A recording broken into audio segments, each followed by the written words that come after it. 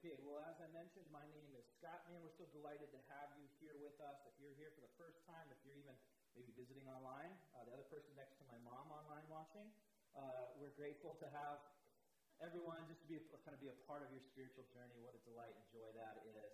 We're starting a new series this weekend. It's great to be a part at like at the beginning of any conversation. That's what a series is, and it's called You Don't Complete Me. It's about romantic relationships. In 1996, when I was 16 years old in high school, a movie came out called Jerry Maguire. Do you guys remember it? Had Tom Cruise and Cuba Gooding Jr., Renee Zellweger in it. And they just had lots of great catchphrases all throughout the movie. Cuba Gooding Jr., remember his phrase was, "Show me the money, show me the money." And then at kind of like the peak of the whole movie, when Tom Cruise goes and finds Renee Zellweger, and he barges into this party, and he just looks at her in the eyes and says, "You complete me." You remember that? Remember that? And what was her response? Her response was, "You had me at hello." And all the 16-year-old girls in high school, their hearts went pitter-patter. It was wonderful romance. So a great movie. Isn't that the kind of fantasy that just like fuels in our hearts? It makes great TV. It makes great movies. Is when people fall in love. The whole movie is all about that, right? Them finding each other. And it takes an hour and 45 minutes. And then as soon as they find each other, the movie is completed. But you know what it never shows? It never shows what comes after that. Them kind of dealing with the wounds of their past, them trying to figure out how to make their lives work together. It always just shows that kind of mountaintop experience, the stuff of our fantasies. Here's what I know, and you guys know this too because you're adults, is that all it takes to fall in love is a pulse. You can have a pulse and fall in love, but listen, you guys know this, like staying in love requires so much more. Requires so much more, and that's what the series is really about. It's about staying in love, and that's so much more. For me, when I was 19 and 20 and 21, as I met my beautiful bride in college, and we were trying to figure this out, what it means to kind of like figure out relationship and to be in a romantic relationship and to eventually bring our lives together as a married couple, we met with my pastor. His name was Dan Gregory. And I had godly parents. I've been a part of godly environments. But my frustration was this. For something that was going to be so defining for the rest of my life, something that was going to be so important, this romantic relationship, I felt like there was a general lack of really teaching about what it means to join a life with another, to be in a romantic relationship. And I was frustrated by that. And why isn't there more teaching about this? I just wish there was more kind of explicitly said about what it means to understand how to love someone in a healthy way and to develop a sustaining, growing relationship with somebody. And the thing is, and I don't have to tell you this, but romantic relationships, they're complicated, aren't they? They're complicated, whether you're 13 or 23 or 33 or 53. It's a challenge. It's a challenge. And so one of the reasons that I'm excited to talk about it is it gives me an opportunity about something that often breaks my heart. And that is just watching people that I know, that I love, that I'm connected with, make decisions that ultimately undermine their relationships. Whether it's marriage or it's dating, whether it's even staying single, watching people that make what's already complicated, like life is complicated enough. Why do we have to add on to that layers of making decisions that ultimately compromise our relationship? I mean, have you ever watched someone make a relationship decision and you look at them and say, "Oh man, like I know that works on Netflix, but have you ever seen that like work out in real life?" It's painful. Here's the thing that occurs to me is that right now you and I are doing things morally and relationally, and they're a part of this is a chapter in your story, a permanent part of your story. And one day, someone's going to want to hear your story, or you're going to want to hear their story. And depending on what you do now, you're going to be tempted to lie about what is happening or what has happened in your life. There's going to be a secret or a series of secrets or a season of life that you might just not want to talk about. And there might be a season of your life that you just want to gloss over because you're ashamed of it. And the thing is, like, I don't want my kids I don't want our students, I don't want us to have a season of our life that we're ultimately embarrassed about. I want us to be able to write a good story.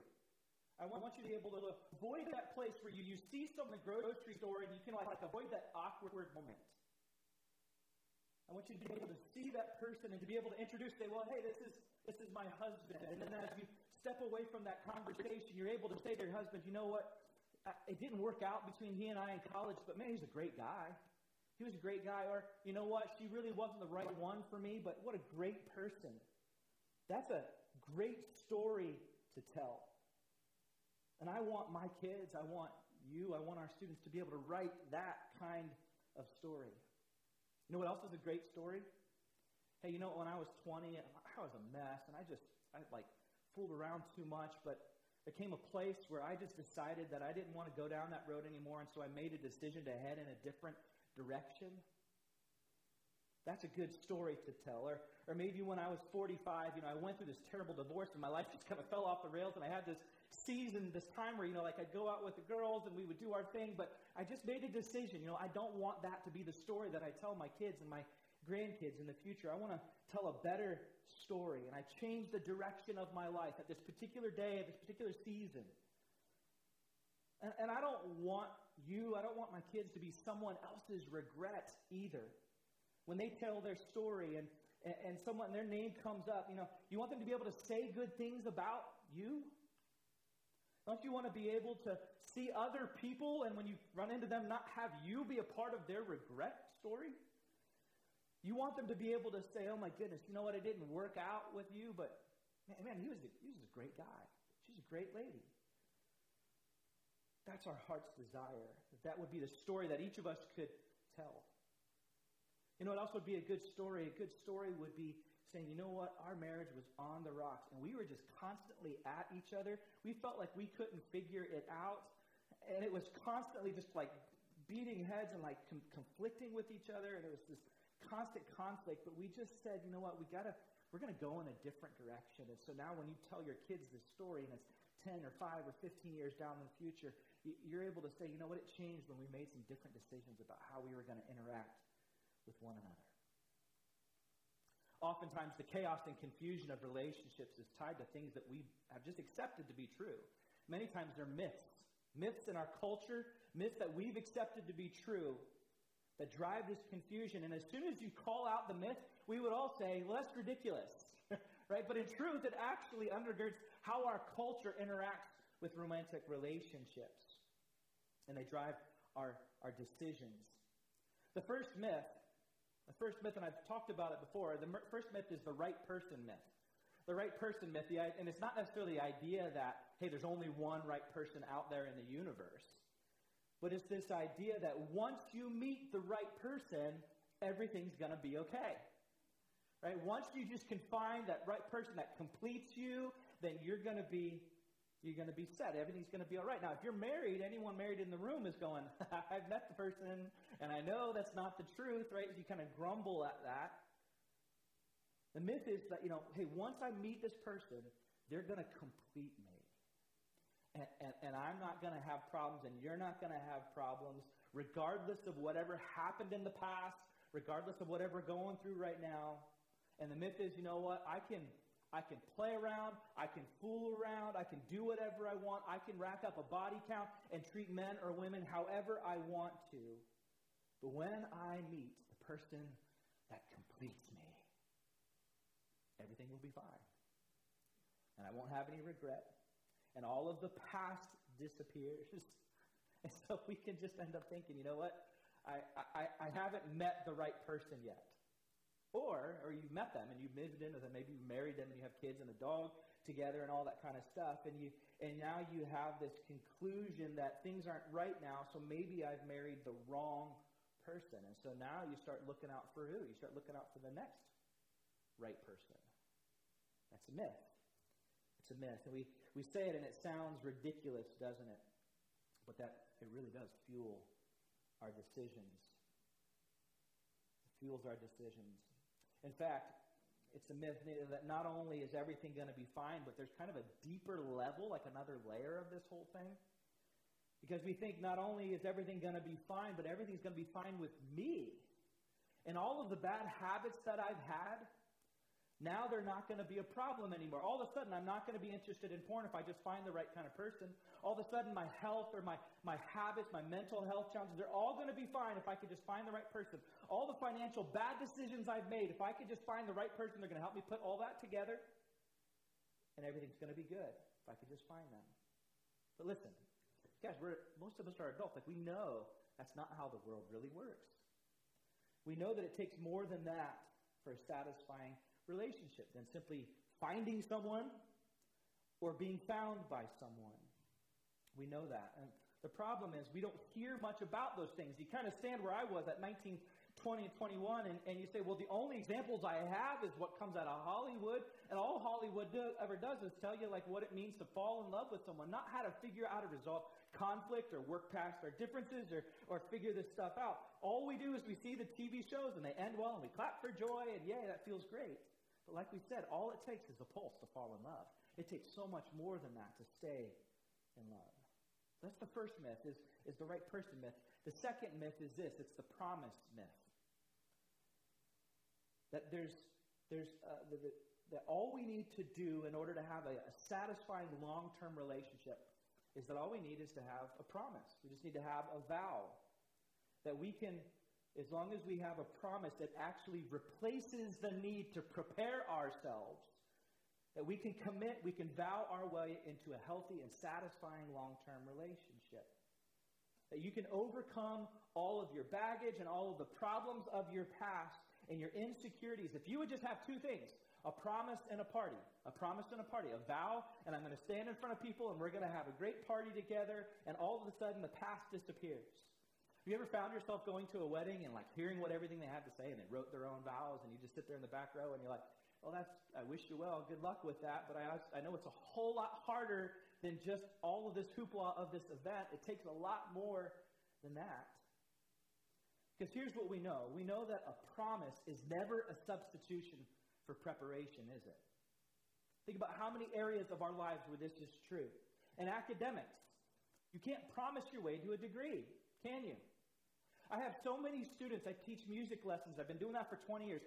Every single student that starts with me says, yay, I'm so excited about beginning piano or guitar, drums, or whatever it is. They are pumped on the first day. And I tell every single one of them the same thing. I'm so glad you're excited. What really is going to make the difference is your perseverance when it gets hard.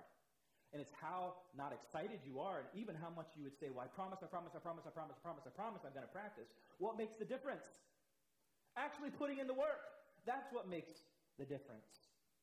Think about it in sports, in business, in medicine, every area of life. We know that in order to win, you actually have to prepare. Like no college or like basketball or football coach would ever substitute a promise for actually practicing. You can come into the locker room and you promise each other, hey, I know it's halftime. I know we're not winning, but I promise we're going to win. The season's falling apart. It's not even a passion plea of we promise we're going to do better. What does it actually take to win? You actually have to practice, and you actually have to put in the hard work. You have to prepare.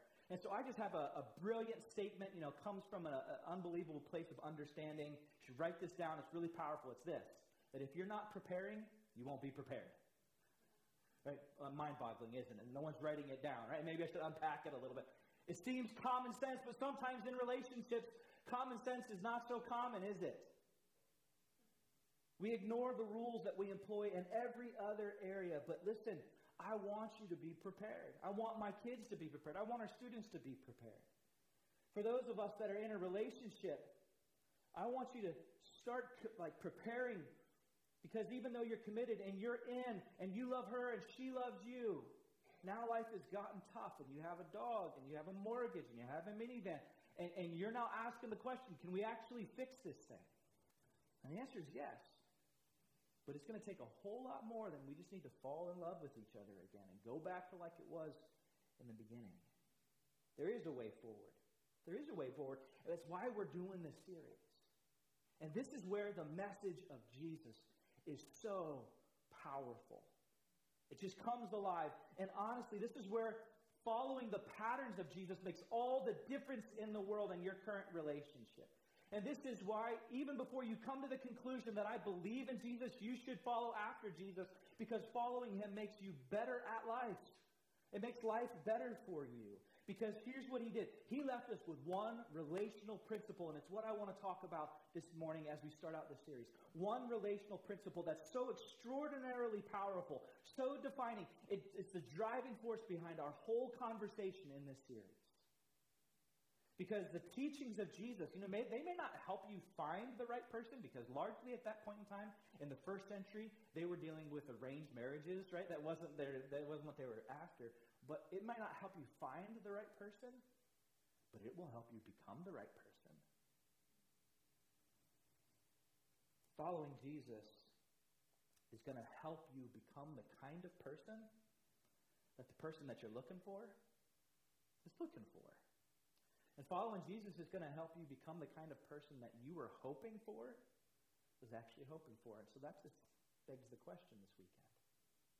Are you the kind of person that you're looking for is looking for? Are you the kind of person that you're hoping for is hoping for?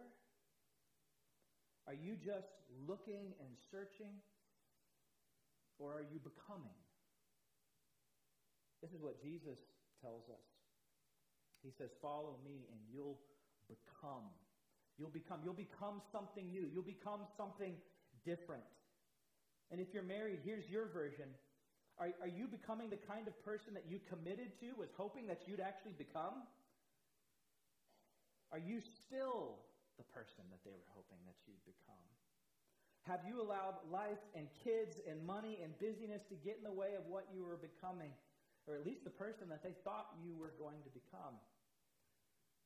Now, when Jesus steps into the pages of history, this was at a time when relationships, listen, they were a means to an end.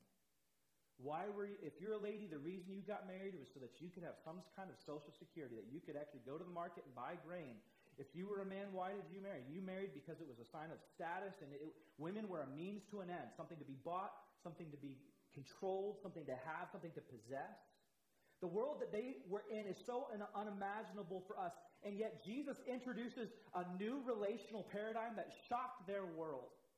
And it would shock the entire world. And finally, it became normative for the Roman world that encircled the whole globe. It's a relational paradigm that's simple, and yet it's demanding.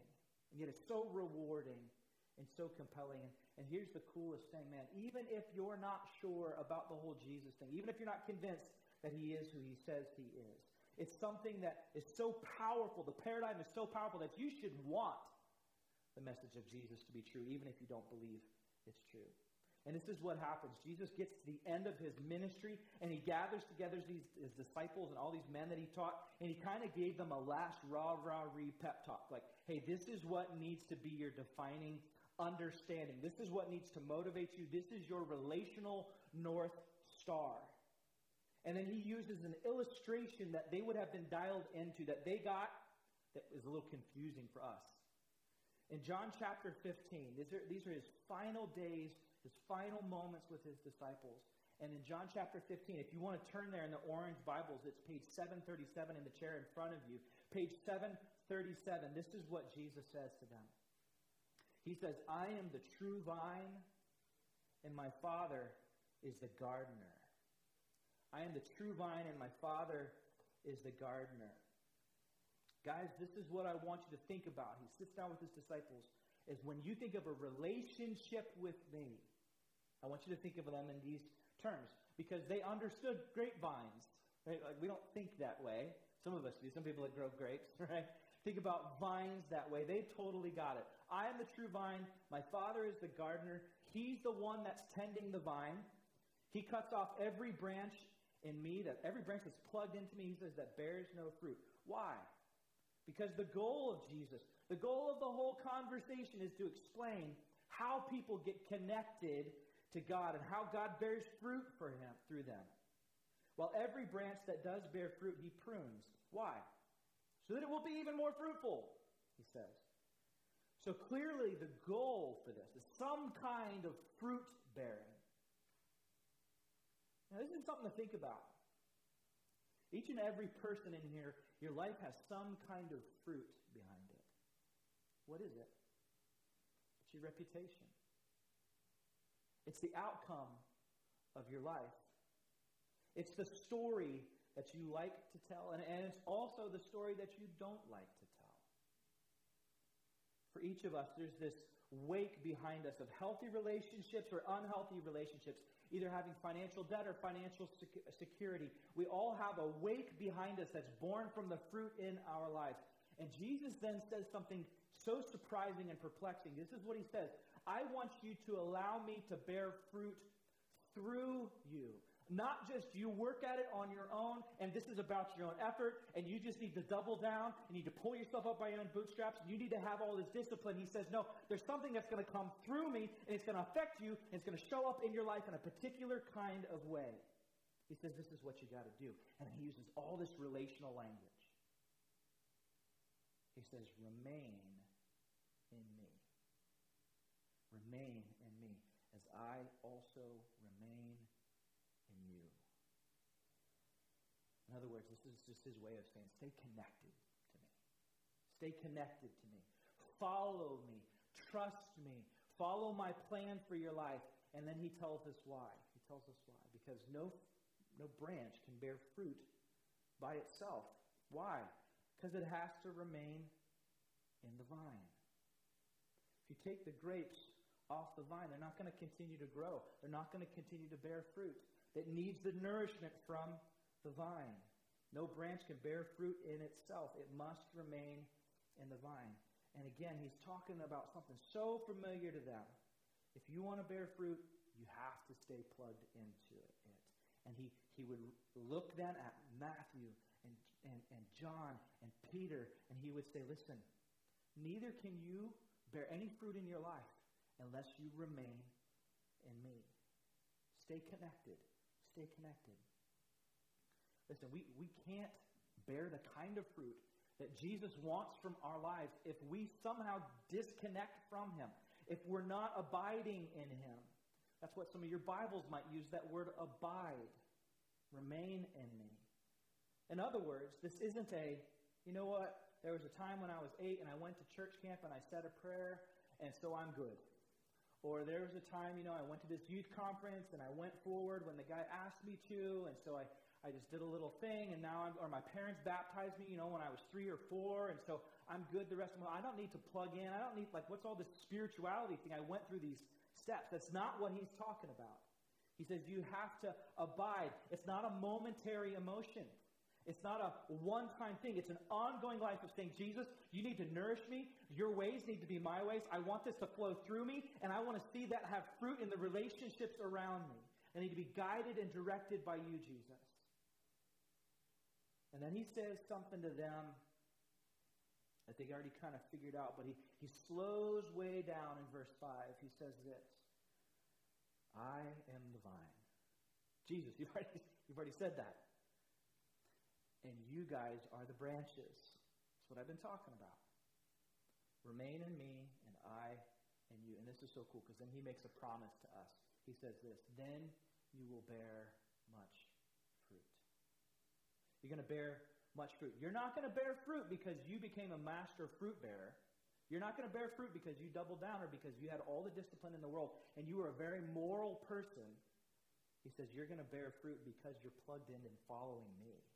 That's where that comes from. That's why when you met that guy or that girl from the past and you remembered how they were, and all of a sudden you meet them and they're different, and you're like, how are you a different kind of person now than you were then? They don't say, I just figured out 5 things I need to do with life, and then by golly, I just did them and it happened in life. They say, I started showing up at church, I just started reading the Bible, and you find out they became a Christ follower, and it changed them, and they can't even always put it into words. That's the promise of Jesus. You plug into me. You stay connected to me. And you're going to become something different. You're going to become something new. You're going to become something better.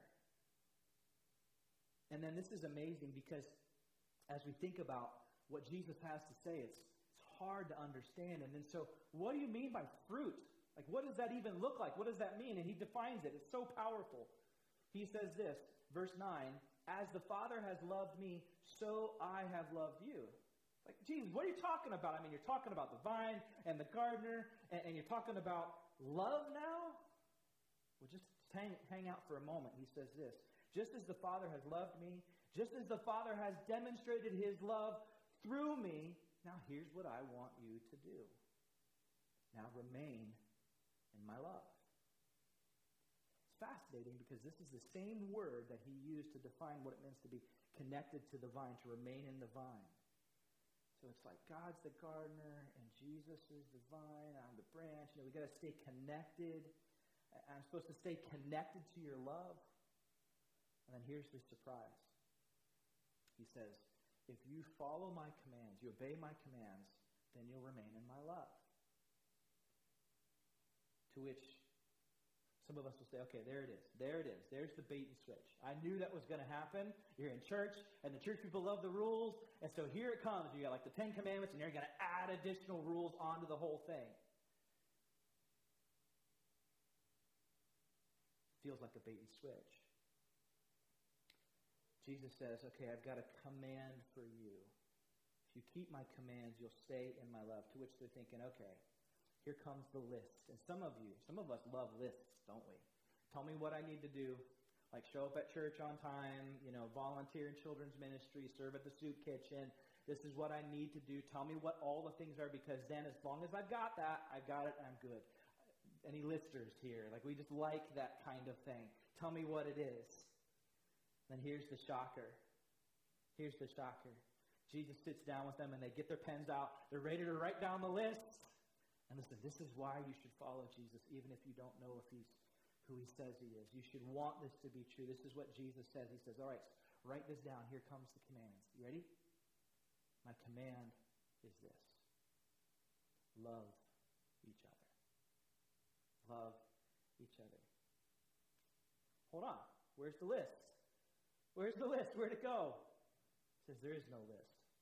There's just one command. To love each other. We don't even write that down. We've heard this 1,000 times. Sounds like the tagline for Bill and Ted's Excellent Adventure. Love one another, right? That's all that it takes. We've heard this. Jesus would say, hold on. I'm not through. Because this is not just love somebody else the way that you want them to love you, like the golden rule. This is not just love in a general term. This isn't all the fruity foo-foo granola tree hugger kind of stuff. Remember, Jesus says this is a different kind of thing. This flows from the Father. It's the sources from him. This is not from inside us. This is what he has done in us and through us, what he wants to have done through us. This is a different kind of vibe. It's a different kind of flow. It's a different and specific kind of love. This isn't just, I want you to focus on be more loving. He says, I want you to have a focused, specific love, and it's all about relationship with me. And the same way that I've demonstrated the love of God to you in my life, I want you to have that same brand. I want you to have that same formula. I want it to flow through you, and I want you to love as I have loved you. Now listen, as they were sitting in the room that night, and they're hearing Jesus, and they're scratching their head, they would have had a vague idea about what Jesus would have meant. They would have seen him get down on his hands and feet and wash their feet, all the grime, and they saw what service looks like. But there would be days later and weeks later where it would become very real to them, the kind of love that Jesus was actually talking about. It was the kind of love that would take their breath away, because it took Jesus' breath away. On the other side of the resurrection, here's what they knew. They knew that it wasn't some kind of like passive, weak, figure it out on your own kind of love. It was the kind of love where you put the other person first. It was the kind of love where you lay your life down for a friend. It was the kind of love where you defer to the wishes of the other person, regardless of what's happened. It's the kind of love where you choose that I'm going to forgive them, regardless of what they've done to me. It's the kind of love where you choose that I'm going to love them even when they're unlovely, and even when they're unlovable. And even when you would look at them and you would say, you know what, they act to me like my enemy. How can I possibly love them back when they're being an enemy to me? What does Jesus say we do with our enemies? We love our enemies. And what's more? Is we have to start at this place where we have to ask the question, if I'm going to love other people, my spouse, my kids, my neighbors, if I'm going to love other people the way that Jesus loved me, I have to ask the question, how did Jesus love me? How did he love me? We have to live out this love where we would do unto others as God has done to us through Jesus. That's what he meant by abiding in him. And it wasn't climbing up some mountain and ringing a spiritual bell. It wasn't following a list. It wasn't being really, really spiritual. It wasn't intangible. It was specifically learning, God, how have you loved me? How have you loved me? When I was unlovable. When I would hide in darkness the things that I don't want other people to see, and that I would be embarrassed if anyone found out. That God chose to love me for those seasons in my life where I would rather not tell that story, and I'd rather gloss over it. It's recognizing that when I'm an enemy of God, when I was shaking my fist at him, when I said, you know what, God, I'm through with you, that he would chase after us. And that he would make that first move toward us. In Romans chapter 5, Paul says it this way, that God demonstrates his love for us, that while we were still sinners. Not once I've got my life all put back together. While we were still sinners, Christ died for us. Is that an unjust kind of love? That's the kind of love that doesn't make any sense. Like, God, why would you do that? Why would you forgive someone why would you love someone? Because he is love. He took that first step towards us. And listen, once you understand the framework of that, like once you understand that it's a guiding principle about how we live with our neighbors and our kids and our spouses, it's how we live in relationship with the person that we're dating or who we're thinking about being married to, as long as that's the North Star for us, that we would say, I'm simply wanting to live out to other people the way that God loved me. Not even how I want them to love me back. I'm going to go a step further. I'm going to love them the way that God loved me. This is how you shift gears from like looking for the right person and finding the right person, or maybe from controlling and conforming and like pressuring the person that you have, you know, and if I could just get him to do what I want him to do, if I could just get her to put out the way that I want her to put out, if I could get him to be the man that I want him to be, then I'll be happy. And Jesus would say, listen, that's never going to work. Because no one likes to be controlled. No one likes to be manipulated. It's never going to work. You know what? I have an idea. He said, just follow me. Just follow me.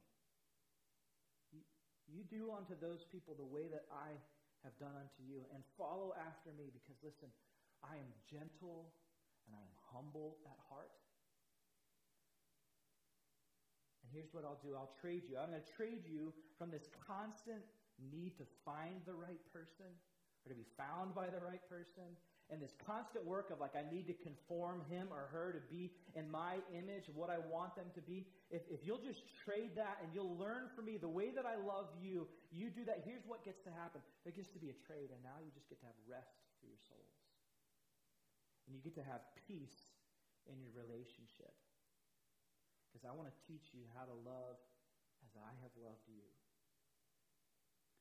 And I'm telling you, listen, when two people catch on to this, when two people internalize this, when this becomes the motivation for them, it's amazing what happens. And they become a person worth finding. And they become a person worth staying for. This is how you make whatever relationship you're in better, because both people are heading in the same direction. And here's what it actually requires. And this is where it starts to get a little uncomfortable. Because it requires not that you stare at what they did or didn't do. It requires that you stare deeply into the weight of the gospel. The gospel, the good news. The pastor that recently passed away, Timothy Keller, led a church in downtown Manhattan. He defines to his congregation that the gospel is that you're way worse off than you could ever imagine, but you're more unbelievably loved than you could ever hope for. And it requires this humility to say, you know what? I am an enemy of God. I raised my fist to him. I am unlovely. And yet he loved me. It requires that you go deep into the gospel and you recognize that you're unlovely and that you're proud and that you're arrogant, and yet God steps in your direction. And so maybe, just maybe, if God can forgive you, maybe, just maybe, you can choose to forgive somebody else. Maybe, just maybe, you can say, you know what, I know that they feel like they're my enemy right now, but I was God's enemy. And God loved me, and so I'm going to walk in their direction. Very purposefully, I want to respond a little differently this week to what we're talking about. In just a moment, we're going to observe the bread and cup. On my right, your left, there's a set, and there's going to be another set over to my left, your right. Now, each group is going to go get the bread and the cup. And these are symbols. They're physical representations, just reminders of the sacrificial, self-denying kind of love that Jesus poured out for us. Shortly after Jesus said all this to them, this North Star, I'm the vine, remain in me, you need to love other people the way that I've loved you, Jesus brought the bread and the cup to his disciples, and he used them as a way to describe, as a symbol, what he was going to do, how he was going to actually love them. In Matthew, verse 26, this is what it says. It says, while they were eating, Jesus took bread, and when he had given thanks, he broke it, and he gave it to his disciples, saying, take and eat. This is my body. Then he took a cup, and when he had given thanks, he gave it to them, saying, drink from it, all of you. This is my blood of the covenant, which is poured out for the many, for the forgiveness of sins. He wasn't saying this is literally becoming my body, and this is literally becoming my blood. He was saying the same way that this bread is torn apart, so is my body going to be torn. That he would be whipped and scourged and stripped naked, and he would be beat to a bloody pulp. His body would be broken, and his blood would be spilled out. Why? For the forgiveness of others. And so in just a moment, we're going to create some space and some time for this. And I'm going to ask that you go and grab a cup and a piece of bread and just take it back to your seats for a moment. And would this be a time where we would just think about, all right, Jesus, you were broken for me, and your blood was spilled for me, and you sacrificed yourself for me when I was unlovely. And would, as we take the bread and the cup, would it just become a cry for help? Like, God, I don't always feel like loving this other person. Sometimes I feel like being selfish. Most of the time I feel like being selfish. And yet I'm reminded, Jesus, that you didn't. When you were faced with the opportunity to walk away from it all, you stepped in my direction. Would this just be a cry for help? God, allow me to love my spouse, my fiance. Allow me to love my good-for-nothing brother-in-law the way that Jesus loves me when I was good for nothing. Listen, we have to bring the gospel into these relationships. We have to, because according to Jesus, that's the only way we're going to produce the kind of fruit that he wants from us, is when we look at what God did for us through Christ, when we would allow that to guide and direct us. That's how we're going to respond. And then next week, I want to invite you to come back and join us, because next week we're going to take a look a little bit more detailed at the fine print of what it means to love somebody like that. Because the fine print, as we're going to find out, the fine print is going to make you fine. You don't want to miss this. It will make you worth finding and worth keeping. Be less losing. Be less weeping. When two people, listen, it's so important, when two people choose to embrace the kind of fine print, when they choose to stay connected to the vine, relationships get better. They get more fine. They get more joyful. And it doesn't get better because they accidentally found the right person or they completed you. It's not that at all. It's that they chose to become the better person. Because following Jesus, listen, it's going to make you better at life and to make life better for you. Let me pray, and then we'll observe the bread and cup together. God, thanks for how you loved us. Thanks for how you pursued us. Thanks for how Christ suffered for us. God, that informs us, that points us to the kind of love that you would actually want from us as well. Not weak, self-serving love, but the kind of power that allows someone to lay their life down for a friend. God, as we take the bread and cup, we think about this. We think that you'd ask us to help us in our relationships when it's tough, and to let the way that you loved us just inform how we would choose to love everyone else. God, we come to you in the precious, the powerful, and the passionate and loving name of Jesus Christ.